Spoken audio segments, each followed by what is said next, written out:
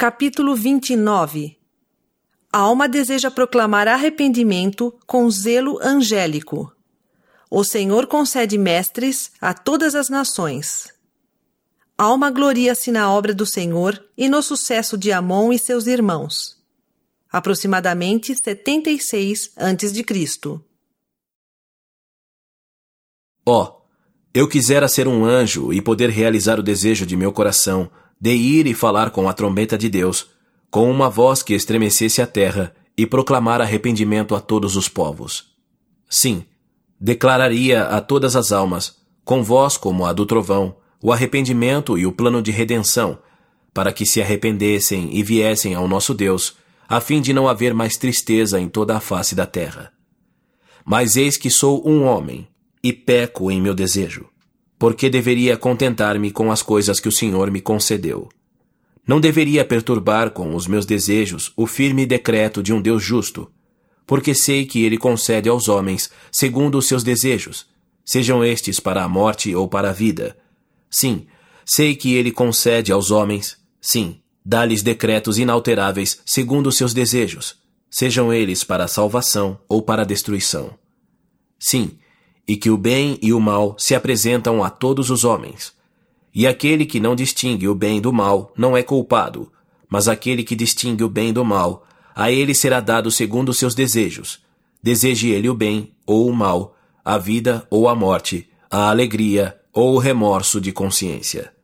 Ora, uma vez que sei estas coisas, por que desejaria executar mais do que o trabalho para o qual fui chamado? Por que desejaria eu ser um anjo, poder falar a todos os confins da terra? Porque eis que o Senhor concede a todas as nações que ensinem a sua palavra em sua própria nação e língua, sim, em sabedoria, tudo o que ele acha que devem receber. Vemos, portanto, que o Senhor aconselha com sabedoria, segundo o que é justo e verdadeiro. Sei o que o Senhor me ordenou, e nisso me glorio. Não me glorio de mim mesmo, mas glorio-me naquilo que o Senhor me ordenou. Sim, e esta é a minha glória, que talvez possa ser um instrumento nas mãos de Deus para trazer alguma alma ao arrependimento. E esta é a minha alegria. E eis que quando vejo muitos de meus irmãos verdadeiramente penitentes e vindo ao Senhor seu Deus, minha alma enche-se de alegria. Lembro-me então do que o Senhor fez por mim. Sim, ouviu minha oração. Sim, então me lembro de seu misericordioso braço, que se estendeu para mim. Sim, e lembro-me também do cativeiro de meus pais, porque sei seguramente que o Senhor os livrou do cativeiro e assim estabeleceu a sua igreja.